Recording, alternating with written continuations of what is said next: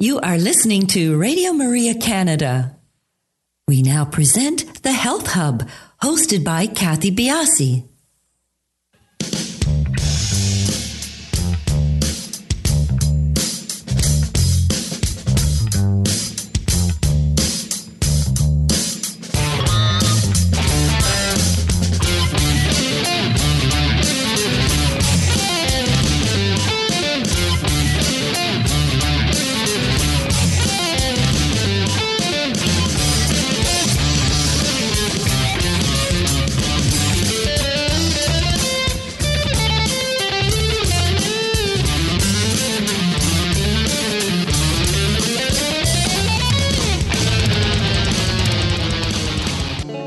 Good morning, everyone, and welcome to the Health Hub. I'm Kathy Biasi, your host, and along with our producer, Alex Diaz, we would like to welcome you to our show this morning. Good morning, Alex. Hello, Kathy, and hello to our listeners.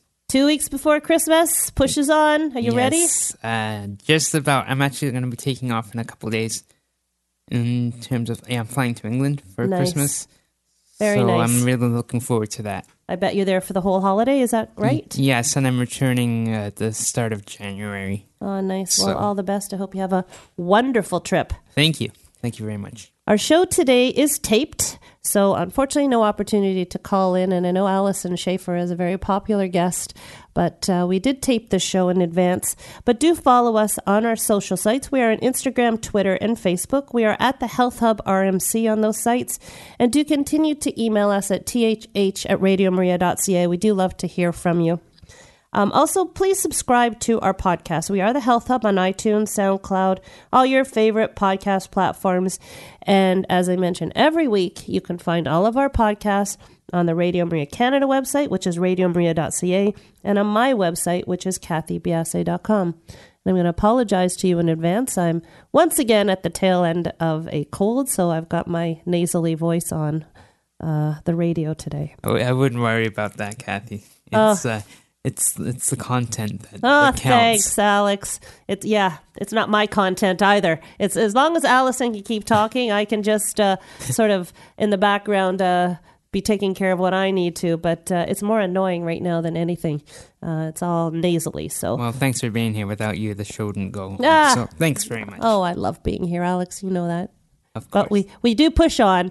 And today actually is our last new broadcast of the 2019 year.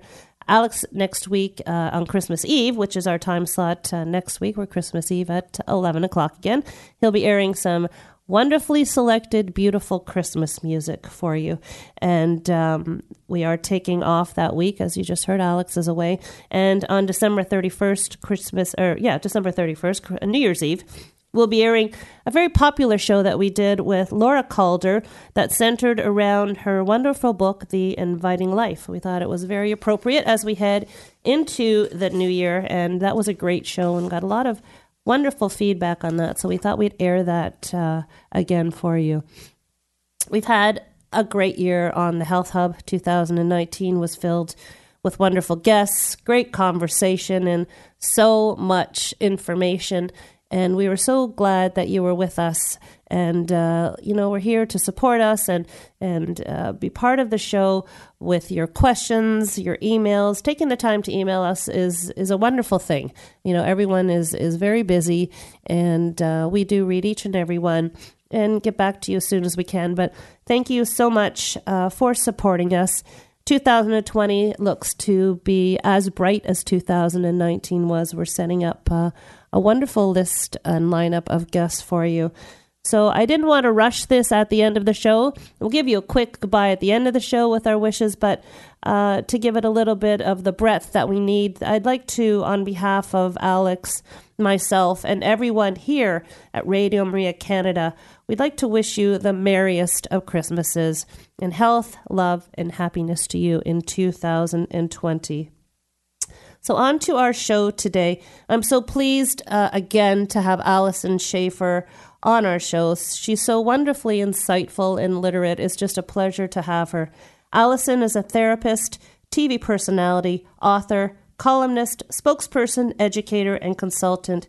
She is one of Canada's most notable parenting experts and serves as a resident expert on national outlets such as the Marilyn Dennis Show, Huffington Post, Parents Canada, and the CBC Radio. An internationally acclaimed parenting expert, Allison empowers families by sharing her principles, rules, and tools for raising happy and healthy kids. Her style is fast, witty, warm, and encouraging. Allison delivers her deep insights in ways that today's busy parents can easily understand and apply immediately. Allison promotes a firm but friendly democratic parenting style and offers practical solutions backed by extensive research.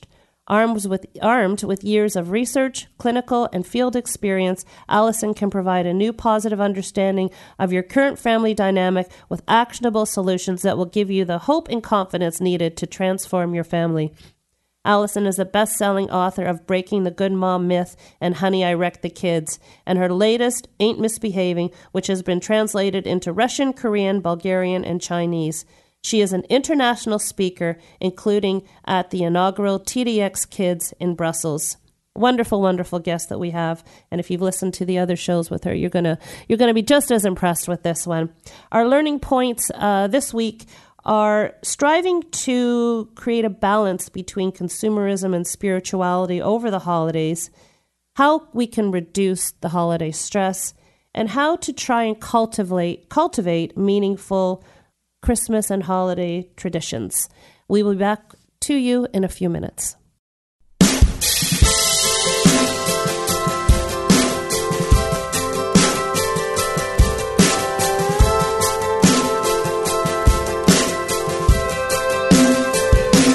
Starting right here, right now, I'm turning another page, and I know somehow there's gotta be a better way. I don't wanna live head down, dragging my regrets around.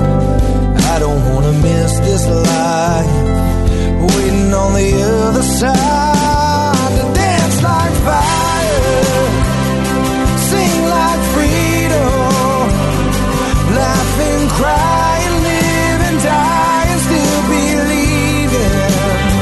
Gotta run like wild while I'm breathing, standing strong as I press on and keep on dreaming, and love like Jesus. Most of my life I've tried leaning on what I think I know. I held on too tight, but I'm learning to let it go. I don't want to reach the end, wishing I could start again. Don't want to watch the world go round. If I'm gonna make it count, gotta dance like fire, sing like freedom, laugh and cry and live and die and still believing. Gotta run like wild while I'm breathing, standing strong as I press on and keep on dreaming. Love like Jesus.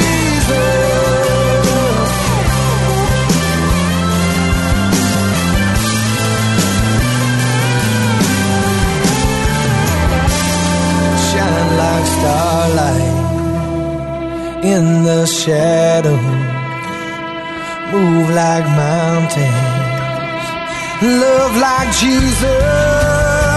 Gotta dance like fire, sing like freedom, laugh and cry and live and die and still believe it. Gotta run like wild while I'm breathing. I'm gonna stand strong as I press on and keep on dreaming. Love like Jesus. I'm gonna love like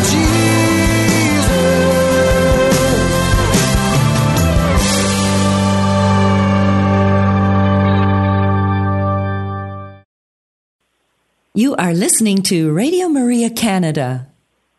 We now continue with the program, The Health Hub, hosted by Kathy Biasi. Welcome back, everybody. Please do follow us on our social sites. We are on Instagram, Twitter, and Facebook. We are at the Health Hub RMC on all three. And do email us at thh@radiomaria.ca if you have any questions for us, concerns, any show topics, whatever you like. We read them all and respond to them in good time. Allison, welcome back to the show. Thank you so much for joining us. Oh, thanks for having me back. Always a pleasure to chat. Excellent. I know it's a busy time of year, and I think the conversation is really going to put into perspective how we should be tackling all that's thrown upon us, between December and January 1st. So it really does matter what we focus on during the holidays when it comes to what we want from them. Is that right? You know what I'm saying? I do. I mean, it's a good lesson for all of life, but it's especially important at Christmas time. That sort of life abhors a vacuum, and we end up being pulled in directions based on old habits and patterns and who's calling on our time. And we can sort of wake up and give our head a shake and realize, we've just whipped through this holiday and are exhausted, sometimes miserable. For some people, it's actually the low point of the year. And we haven't actually, with any intentionality, consciously constructed what's important to us and what we'd like to accomplish, and then set forth to say yes to those things and no to all the other things that eat away at our time and attention that, in the end, don't really bring us happiness, don't really support our values, and we wonder why we have this sort of tired malaise at the end of it. Oh, I know when December 1st rolls around and I'm looking at my boxes of decorations and ornaments, it's like, it just, they're up and it takes so long, and then they're packed away and the time in between just seems to fly. But, a lot of this is thrust upon, and I'm not being, I do take into consideration how much the dads and the husbands do, but a lot of this is thrust upon the moms.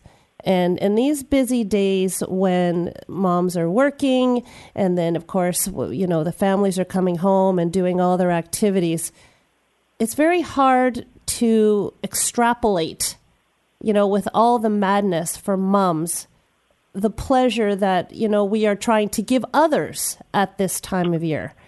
How can we work around that? Well, so to your point about honoring the fact that dads are stepping up in a way more than they ever have in the past, in terms of domestic help and also in parenting. And so I don't want to discourage any dads by still going back to the fact that we still have some more work to do, but I also want to put some responsibility on moms that, we come from this background where moms, the female of, and again, moms and dads depending on how you organize your family, that the females tend to still operate based on the caring and the nurturance qualities, and males in Homo sapiens still provide and protect as sort of our biological wiring. And so while dads do show up in parenting and domestic house, it still turns out that moms still kind of are the managers, and dads are still sort of assigned the tasks that they have to expedite, which is different than management, So when Christmas comes, and as you say, that's a very home-based, family-focused event, more tends to fall then on the managerial roles of moms. But interestingly, here we often have people that are eager to help, and that help might come from kids, that help might come from our partners, that help might come from friends. We're really not good at delegating. We're not good at setting up those limits and boundaries and saying no. And we somehow have tremendous guilt if we fail at meeting the expectation. And the expectations rise every year with whatever commercials, consumerism, Instagrams, Pinterest, whatever, all these things that say what an idyllic Christmas home life should be. And that tends to fall more into the domain of moms. And we need to watch for it and protect ourselves from it, counter it in a way. Well, yeah, because the holiday season then just turns into man, I can't wait till this is over, sort of an ideal, the ideal situation for mom. And then we sit in January with all the bills Yeah. and say, oh my gosh, it's going to take me 11 months to pay off my Visa card. What have I done? Exactly. And I have to go back to work, and now I've got strep throat because I didn't relax at all over the holidays. Exactly. Let's not talk about the health part of it too. The immune system is all thrown out the window. It really does. It has an impact, but I still find that even if we are good delegators, I shouldn't say I find, talking from a personal point of view. So my children are older, and I'm at the point where I'm like, well, you know what needs to be done, and you know what I do, so why aren't you helping? So it almost is, when they're younger, then maybe you say you can delegate to the children. But as the children get older, where does the responsibility flip where they can start picking up, the pieces of what mom is doing and start helping out? I find that a hard transition that I've gone through. Well, we have to do it in small, gradual steps. And I think we have to adjust our expectations for how enthusiastically they're supposed to step up and volunteer. Yeah, you're right about that. That there are ways to hold them accountable. And so it might be small, like decorating the Christmas tree. Let's just take that as an example. And for those people celebrating Hanukkah and other faiths, however you go about beginning those festivities, but I'll use the example of the tree. If you're saying, hey, we're going to put up the Christmas tree, this goes back to our opening point about what's important and what are our values.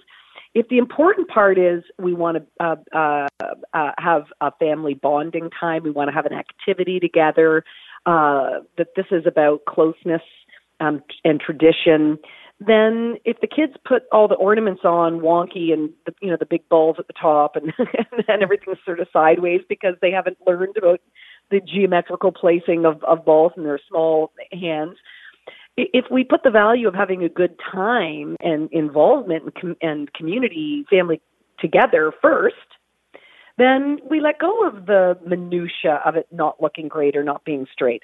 But if it's like we have to get the tree absolutely perfect because I'm having the neighbors over for cookies and whatever on the weekend, and it's got to look just so it looks like it's out of a magazine, then suddenly it becomes an act of frustration, and we get upset, and the kids don't want to participate because we're criticizing where they put the balls, and And so we got to put those values first, and we have to know that when we delegate, we're not always going to get things the way we want to the standard that we want them, and we have to be okay with that. And so we can also say, well, if nobody's really interested in helping with the tree, maybe we don't want a tree this year. Whoa, wait a minute, hold on a second. No, exactly. I'm quite happy to have, people seem to want to decorate cookies, but they don't want to help me cook or clean up after. So we might just say, we don't have to do cookies, but part of doing cookies is that I need helpers, before, during, and after. So who's up for that task? So I think there are ways that we can be creative in managing the situation, but to sit back and say nobody offered to help cookies, nobody sees my lot in life, this family isn't caring and supportive, I think that's inaccurate to the developmental stage of where kids are. Don't take that personally. It's just an opportunity to say I have to use some parenting tactics.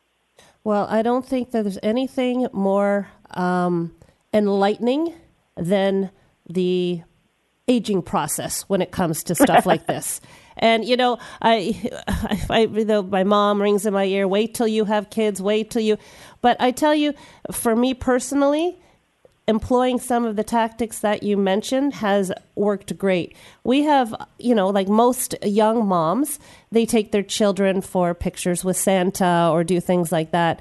And we have done this in our family every year. And my oldest one is 30, almost 30. And we just got our last Christmas photo with Santa done last week. And it's always a hoot that, the four, now 5, because my daughter-in-law has joined in, line up and they take this picture with Santa. But there was a period of time where they were, I had to fight with them to do this. And it was like, you're going to want this, looking back, you're going to want to see the progression, and this is going to be fun, and with the grandchildren. And then there was one year I was like, well, I don't want to. And I said, you know what? Let's just stop. Let's just not do it.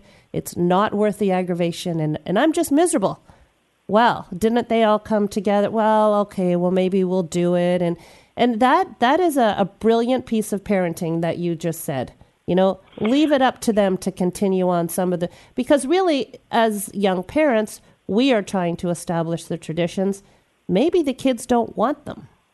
Oh, gosh. So to your point about aging, my kids as well are older now, 24 and 25. And I have a Christmas that's non-traditional with another family. I have a fairly traditional Christmas as well, but I have someone who's called my chosen sister. So for those people who came from maybe more toxic childhood families of origin, and Christmas may be a very downtime for them because it brings up a lot of the traumas of their childhood. I have a friend that had a tough childhood, and so we have created a chosen family with her. So I call her my chosen sister, and her kids have grown up with my kids as cousins.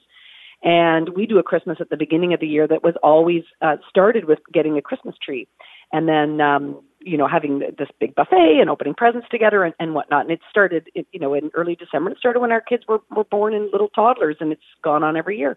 But since then, we've moved to different cities. We've both been divorced, but we still get together with this family for, camping and different celebrations that are family-oriented celebrations throughout the year. So this year, as we're trying to organize it, we said, you know what? With some of them are doing exams and other of them have work schedules, and we're trying to find a date, and we couldn't go back to the old Christmas tree farm. We said, why don't we shake it up? Why don't we do something new? What's the important part of this? What part do we really like? Mm-hmm. And we put it out to the whole group with the kids and everyone. And they said, it's not really the tree that's the important part. It's the getting together and like the board games after. And this, they really liked the part they didn't want to lose was the little having buffet snack dinner. And so we said, well, what if we did that in Toronto? We went to the distillery district and walked around instead, went out for lunch and still did the presents, still did the dinner buffet. Yeah, that'd be awesome. So it morphed, it changed. They're older, they wanted to go have the mulled cider. Mm-hmm. and it was okay that the tradition changed because the important parts decided by the group, we kept. And so parents have to kind of let go of some of or morph the traditions, and it'll still feel significant to you if you hold on to the core values, which again goes back to what we opened the show, which is, stop and take pause and say, what part is elemental to what's important to you? Where's your value set? And how do you make that speak its truth? Absolutely. I mean, if one piece of information or knowledge that I could pass on to my kids which is different, which I've learned, is to be more chill. To try and do everything the same every year. I mean, it can be difficult. Again, when they're younger, you're running their lives. It's fine. And the magic of Christmas is wonderful. But as they're older, you do have to take into account that you want to have the kids there because they want to be there. And I think it's an important piece. Kathy, what you're saying speaks so much to the parenting that I teach, which is the difference between forced compliance and winning cooperation. It's like you can force a kid to say, I'm sorry, and they're going to say, I'm sorry, but it's not genuine. So you made them do the task, but you didn't get what you really wanted, which was that true compassion. And the same thing, you can force your kids to take Santa Claus picture, but that's not different than saying, you know what, I like this tradition. I want to give you my cooperation. I want to participate in this, which is that intrinsic motivation. And so when we step back and win their cooperation, say, I want to inspire you to want to come home. I want to inspire you to feel excited about this photo. I want you to see how important family is to me and how sweet I think this tradition is, and that I would hope that you would share that.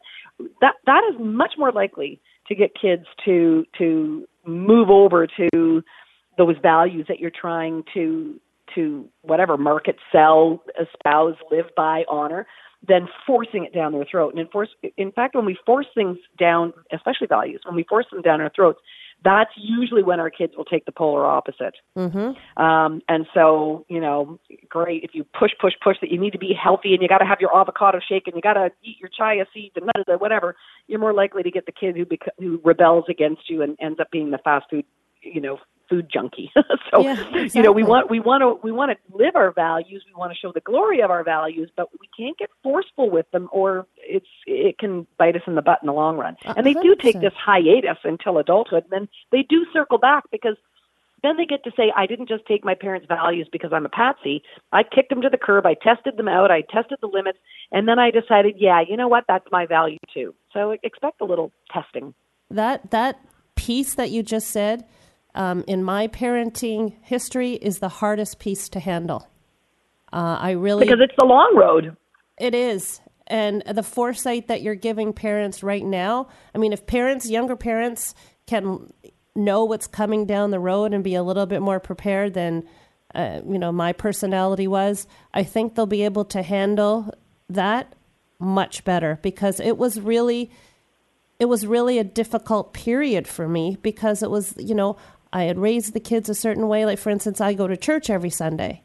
And there came a point where my daughter started sleeping over at someone's house every Saturday so she could miss church on Sunday. And then we'd get into this argument and, we've got to get... And then one day it was just, you know what?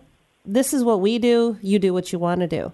And that, to me, lifted the burden on my shoulders so much. It was unbelievable. So that speaks to modeling.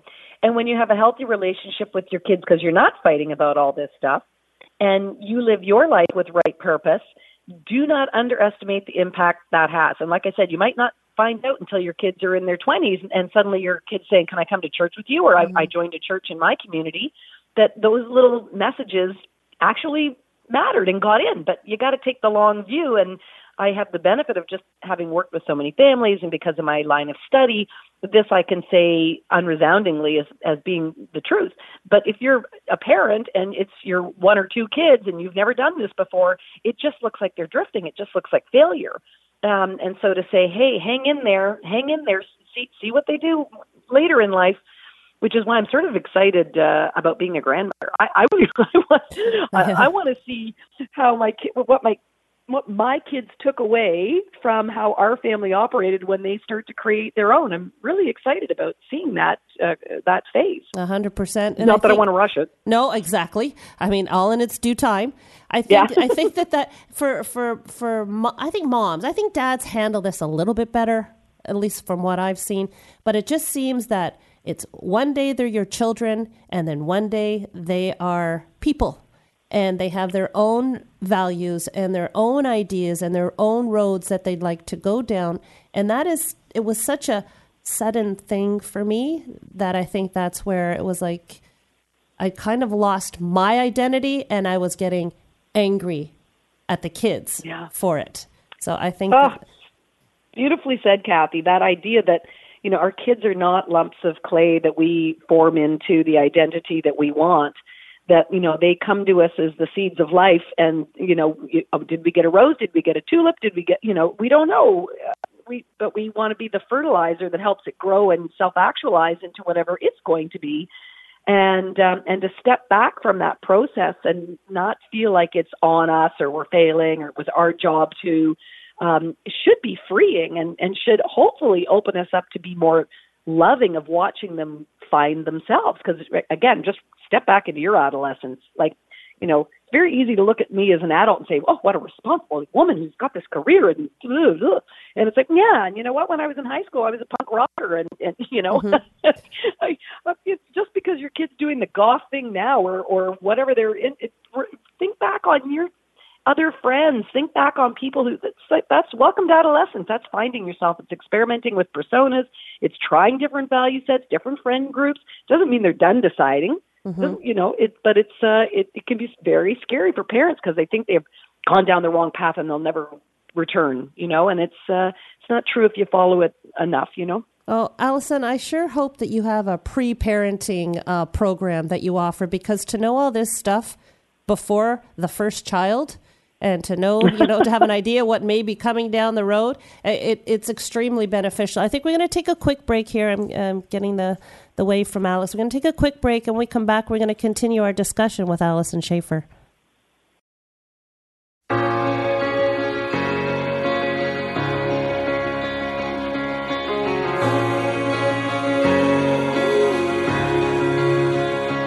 I believe in the sun. I believe in the risen one. I believe I overcome by the power of His blood. Amen.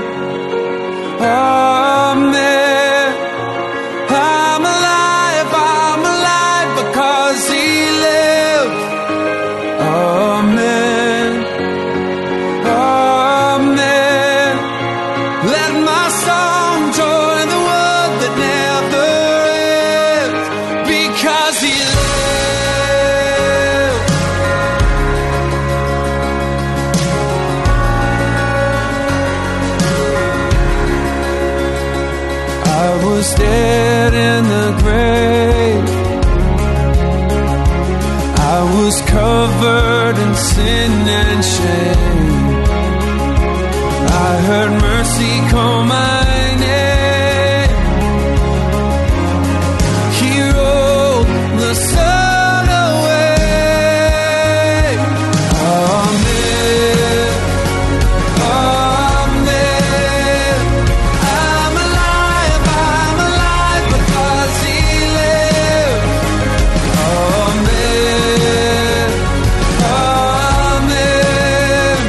Let my song join the world that never ends. Because He lives, I can face tomorrow. Because He lives, every fear is gone. I know He holds my life, my future in His hands. Amen. Amen. I'm alive because He lives. Amen. Amen. Let my song join the world that never ends. Amen. Amen. I'm alive because He lives. Amen. Amen. Let my song join the world that never ends. Because He lives. Because He lives.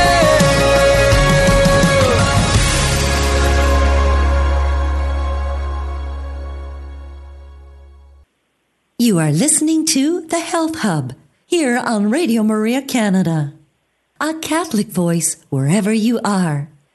To contact us and be a part of the show, email thh@radiomaria.ca. We now continue with the program. Here once again is your host, Kathy Biasi.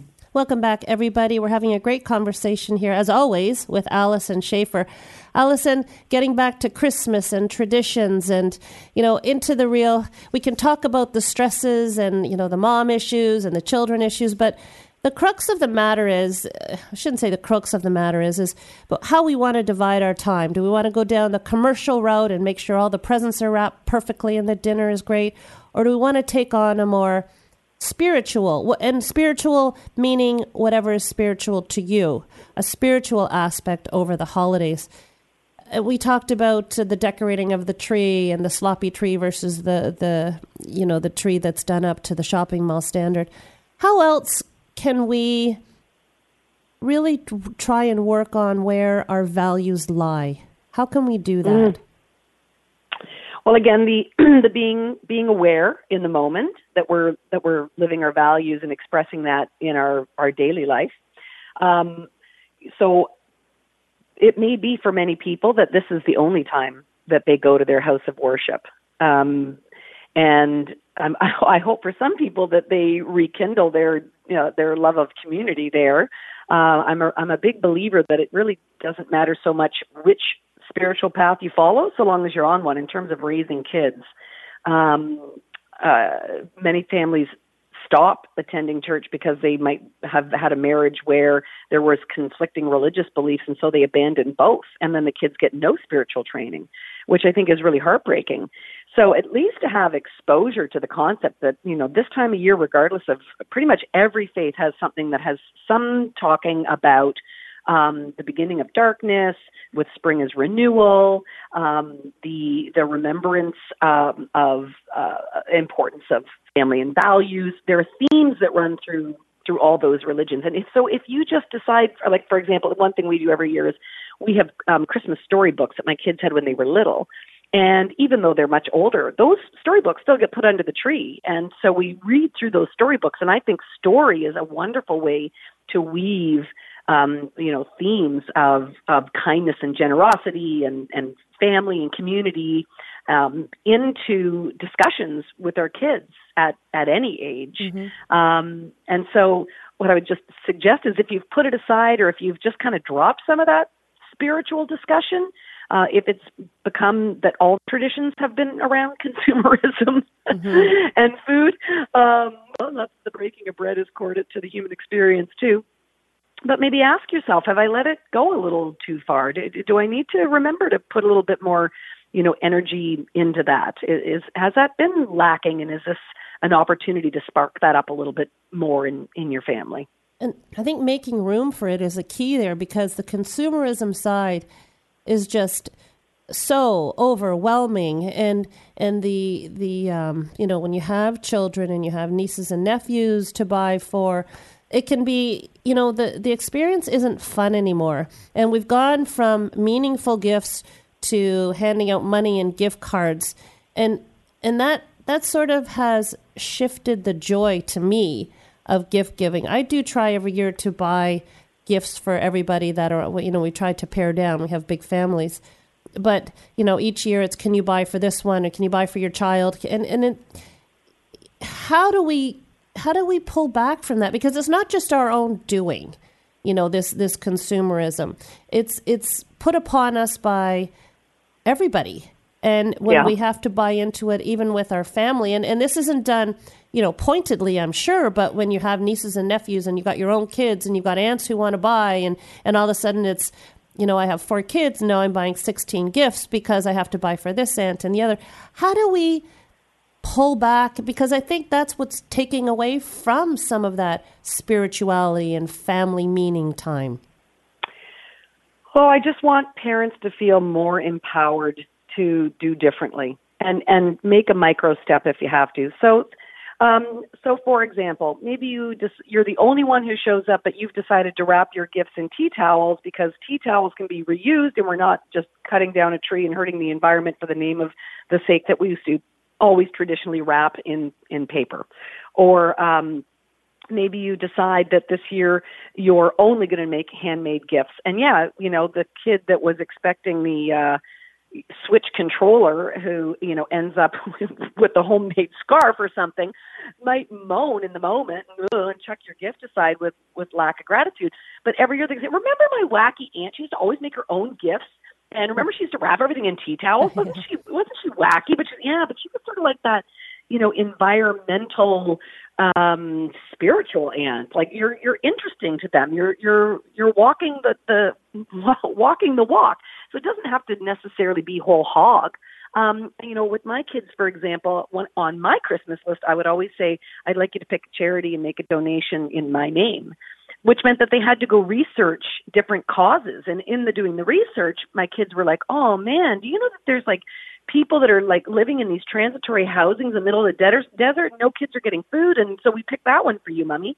But it meant that, they knew that the fact that I was asking for that to be done in my name meant that it was important to me. And then they learned something secondarily as they were doing their research.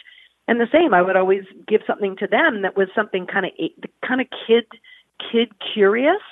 So they have, for example, where you can like give a goat or chickens to a family, or we did one where they track it's an environmental thing where it tracks these sea turtles, and so they could go online and log this GPS location of the migration of these sea turtles that was helping the environment, which was fun, and it was keeping them engaged in it. So it became something that was just every year. That's an expectation. That's what you do. And my kids are still very charitable, and they don't make that much money. They're new grads, but they get that that's how you do life. And so it can just be those smaller pieces where, we say, shaking it up this year, we're going to use whatever, paper plates instead of washing dishes because I want to spend more time in the table instead of cleaning, because I'd rather be with you than, away from you doing housekeeping or whatever. It doesn't have to be everything, the whole thing.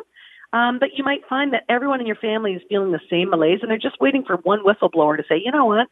How would you guys feel if we didn't buy for everybody and we just did Secret Santa? And people would say, oh, thank you. Somebody had to call it. Exactly. Yeah, you're right. You can't be afraid to make some changes. I think sometimes we feel a little guilty about doing things like that, but you're right. I think putting it to the family and, even taking a vote is a good way to do it.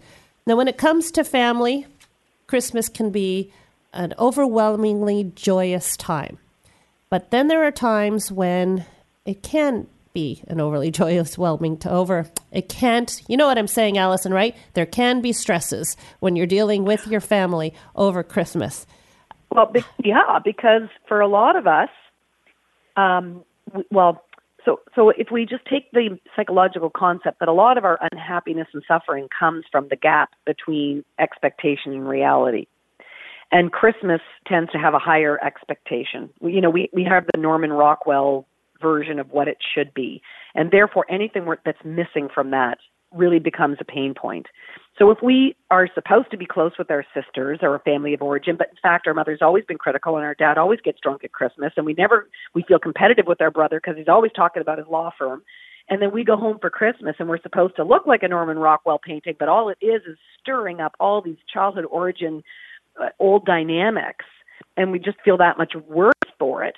It can be really, really a painful time of year. There's actually a high rate of depression at Christmas. And in fact, my church holds what's called a Blue Christmas service to help address those people that are particularly reminded of their wounds that are opened again at this time of year. Oh, that's lovely. And so we have to be very realistic about that. So to that end, rather than the do, try harder to try to make everything look like expectation, it's part of what mindfulness meditation and going back to some of our spiritual roots, which is how about look around at our actual reality and decide that, well, we might not be able to change it. We can always change our attitude about it.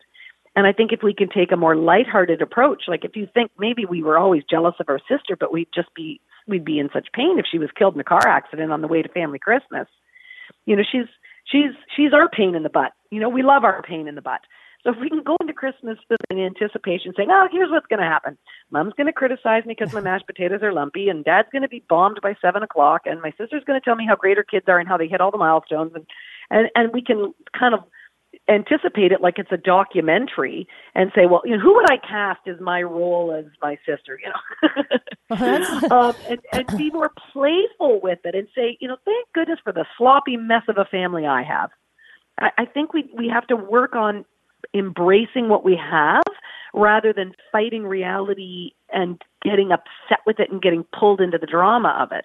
And that's a life skill, but I've certainly learned a lot about how to change my reactivity based on my years as a meditator, and other people learn some of those skills in therapy. But we can be more lighthearted about having, a not perfect family and having a wonky Christmas with them. But everybody's family is perfect on social media, Allison. We're always falling short in our own minds. Well, that's the thing is, we have to know it's a curated version of people, and the sloppy stuff is often not put up there. And even if we just look at our own profile, how many times have somebody, hey, I get this all the time, hey, I'm following you on social media, Alice, it looks like you're doing amazing. And I'm thinking, well, of course, that's what I'm broadcasting. That has nothing to do. I'm not putting up there, that I had to go to a friend's funeral and, whatever else was going on in my life. So it is an artificial marketing front, and we have to be able to be aware of that. And it's also why I use social media in a very, to the earlier point, in a very conscious way. And if it's deteriorating my mood and it's not helping my well-being, then I get off and I don't post anything unless I think it's something that's additive. I don't post that I got up and which socks should I put on today. Like some people just get on and natter. Yeah. Like, what's the value add? And I stay away from things that bring my mood down or, whatever. I'm conscious of my mood state and I stop. Agreed. Social media can be a wonderful supporting place, and then it can also break you down pretty darn quickly. But you're in charge of it, and that's the point, is that we just, again, that empowerment piece, we decide where will our time go, where will our attention go, is it lockstep with our values? If it's not, do something different. It really is the crux of it, isn't it? Being in lockstep with our values and helping to and working through all the minutia to really find out what our values are, that can be a very challenging thing to do. It really, especially around Christmas time. Yeah, well, and again, I think that's why faith community can be grounding for people, because it calls us to be in alignment. It reminds us. It's that reminder when otherwise other parts of life will distract us. And so, for those people that can go once a year and get a value reset, great, but I need to do that more frequently. Continuously. Exactly. Continuously. For me, it's continuously, because it does. Like I said, life abhors a vacuum, and we get busy with cultural norms that aren't necessarily in alignment with what we think is right or good. Well, I mean, mindfulness is at the center of that. So we're not reacting to situations. We're stepping back and evaluating things, because it's in evaluating that we find our values, I think. And it's a key piece, is that meditation, is that mindfulness part of things. And seeing more than one option. And I hope that's what parents are taking away, that you don't have to be like a gerbil on a wheel doing what you did last Christmas. Yeah. Find one point of differentiation that you could do differently this year and see it to fruition, and you'll say, you know what? Life went on. That felt better. And that didn't kill Christmas. My family didn't reject me because I made the choice to do the Secret Santa. Just do a little experiment and find for yourself that actually it generally turns out better. Well, that could be the beauty of having grandchildren too, and kids that have moved out, is that they're going to bring different pieces to the party as well, and that can be quite fun. It can be changing things up, and that can be a great piece of your family growing up and moving out. And there's the attitude piece again. If we can see it as growth, if we can approach it with curiosity, with radical acceptance, that mindset will do wonders. But when we have a restricted mindset and when we have a closed, narrow point of view, we're far more likely to find ourselves railing against, at war within, war with others, and it doesn't bring us the happiness that we're looking for. You're right. But it's our habit. It's our habit of thinking often for people. I want to get to a question that is a little bit hard right here, but still within the area of Christmas. And this is a setup for younger moms and dads. What happens when you've got, 1, 2, 3 kids, one, not necessarily so much, but, number of children, and you've brought them up with the notion that Santa comes every year and the whole notion of Santa. And then the older child said, well, there is no Santa. I know it. We all know it, but we all don't know it. The younger kids are still believers, and that's part of the magic of Christmas. How do you deal with that scenario? Yeah, my kids know my party line is still that I believe in Santa. Yep. Yep. I still believe in the miracle of Christmas. I still believe in the wonderment of it all. I moved from the concrete to the metaphoric, but I didn't have to tell them when that happened, and I don't have to tell them, when they're going to move from the concrete to the metaphoric either. But if they're intelligent enough to question it, they can be intelligent enough to know when I look with a big smile and a twinkle in my eye, I still believe. And that's all I ever did with my kids. And then they got smarter and wiser, but I never changed my party line. And,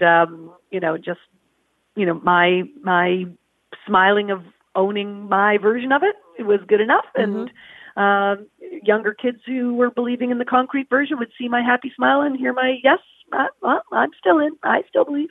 I agree. There is a magic at Christmas time with Santa, the notion of Santa and, the giving. I love it. And when my kids were younger, we would take I can't remember, I think I used like a black eyeliner, and I put a mark on their cheek. So Santa came down the chimney and touched their cheek. And then I stopped one year because they were older, They were all in their either very late teens or 20s, and one year I actually just forgot to do it. And literally all of them woke up and said, well, Santa didn't touch our cheek. And I was like, oh, okay. Santa will do that next year, I'm sure. And still the notion of the cookie tray. This year. Sorry? Yeah. Well, it's a very clean chimney this year. He was here. He just had clean hands this year. It was really funny. I was quite surprised that they even cared. And this goes back to the traditions. It really does. Right. And be mindful which traditions. I had a whole slew of traditions when they were younger. And the worst, not the worst one, but the one that I regret is, I still regret it because I still use the same stockings, is I got these huge stockings for the kids. And I just thought they were... Ha, ha, ha. I'm laughing over here. Oh, my gosh. I every year I look at these things and I think they're either just going to look like, wilted nothingness, or I've got to fill them with something. And be careful what you do. So when you're starting out on these traditions and you want to make, Christmas time magical, be mindful 10 years down the road. There's my piece of advice. Holy smokes. Very, very good advice. But also your advice about check-in with the kids. And some kids are very traditional, and they, especially our eldest, they tend to really want exactly the same thing. They like rules. They like to know. They don't want to be sideswiped. They want more predictability. And so they don't even want, even if your couch is chewed apart, they still don't want you to get rid of the couch. You're so because right. It's their couch and they always had it, and don't you change the couch. But if we check in with our kids, it can be hard to get consensus, but it's very interesting when we listen to their point of view. Like when I was divorced, and that first Christmas that we were having Christmas apart, my kids, I said, how can we make this a more comfortable Christmas? It's going to be a sad time of year. And my kids wanted all new ornaments for the tree. Oh. And I never would have guessed. I would have thought it would have been the opposite. I would have thought at least keep that piece the same. And I went, all right, let's go out and get all new ornaments. So who knew? Who knew that was going to be the thing that resonated with them? But if we're not curious and we don't ask the question, now, of course, it would have been interesting what we would have done if one person said, it's absolutely the most important thing to me that the ornaments stay the same, and the other one was absolutely the most important thing to me that they're different. I say, well, there we go. Now we're stuck with how do we live together and make everybody happy? And there's to the point of values, I'm actually now less interested in the ornaments altogether. I'm more interested in how do I make my family feel that everybody is heard and everybody has a place and everybody's point of view is important, and have a belief that every problem can be solved if we work at it long enough, Absolutely. But ask your kids, and to your point, big stockings. Yeah, that's going to be a problem. Big mistake. Stuff them with paper and magazines and oranges. I did. Sometimes I would do that. It was just, every year I looked and I thought, what was I thinking?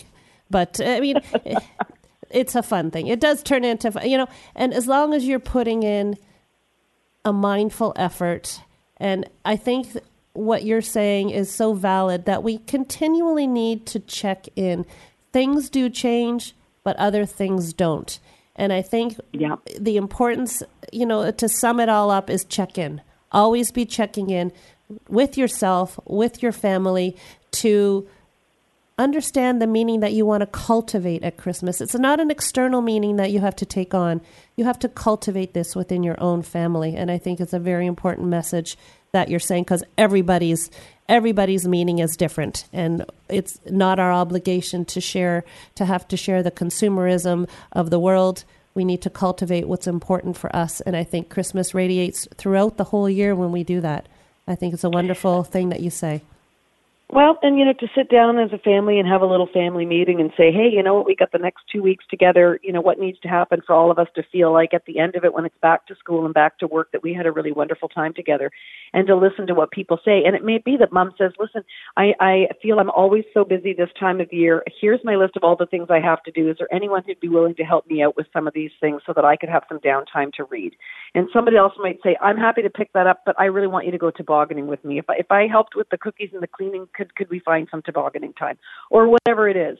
And to start with it is again, not being just mums to manage, but the group to create. I just think that's a powerful shift in how the family operates. 100%, Allison. I wanted to thank you so much again for joining us. It's always wonderful to have you on the show. Such enlightening, funny ways to talk about things. So thank you, and happy holidays to you, Allison. Oh, thank you. Can I just put in one more resource for your folks? Oh, 100%, yes. Oh, so speaking of the teen years and everything else, I've been working tirelessly for the last few years to help parents reduce drinking and driving and underage drinking, which really peaks at the holidays. And I've got all kinds of resources on a YouTube channel called #FamilyTalk. So if your kids are at that age and stage and that's one of your concerns for New Year's and the holidays, please check out the support and resources there. Oh, thank you very much for that. I will be putting, when we put the podcast up, I will put that hashtag on there. Thank you for sharing that with us. And everybody. Thank you. Oh, my pleasure. Love to have you. We'll have you back in 2020 and carry on the wonderful tradition of Alison Schaefer with us. Oh, wonderful. And have a wonderful holiday yourself, Kathy, you and your family. Thank you very much. And everybody, as we close off the 2019 year, I would like to end with this small note to you. May you be blessed with the spirit of the season, which is peace, the gladness of the season, which is hope, and the heart of the season, which is love. Merry Christmas to you and your family, and the happiest of New Year's, and we will talk to you next year on The Health Hub.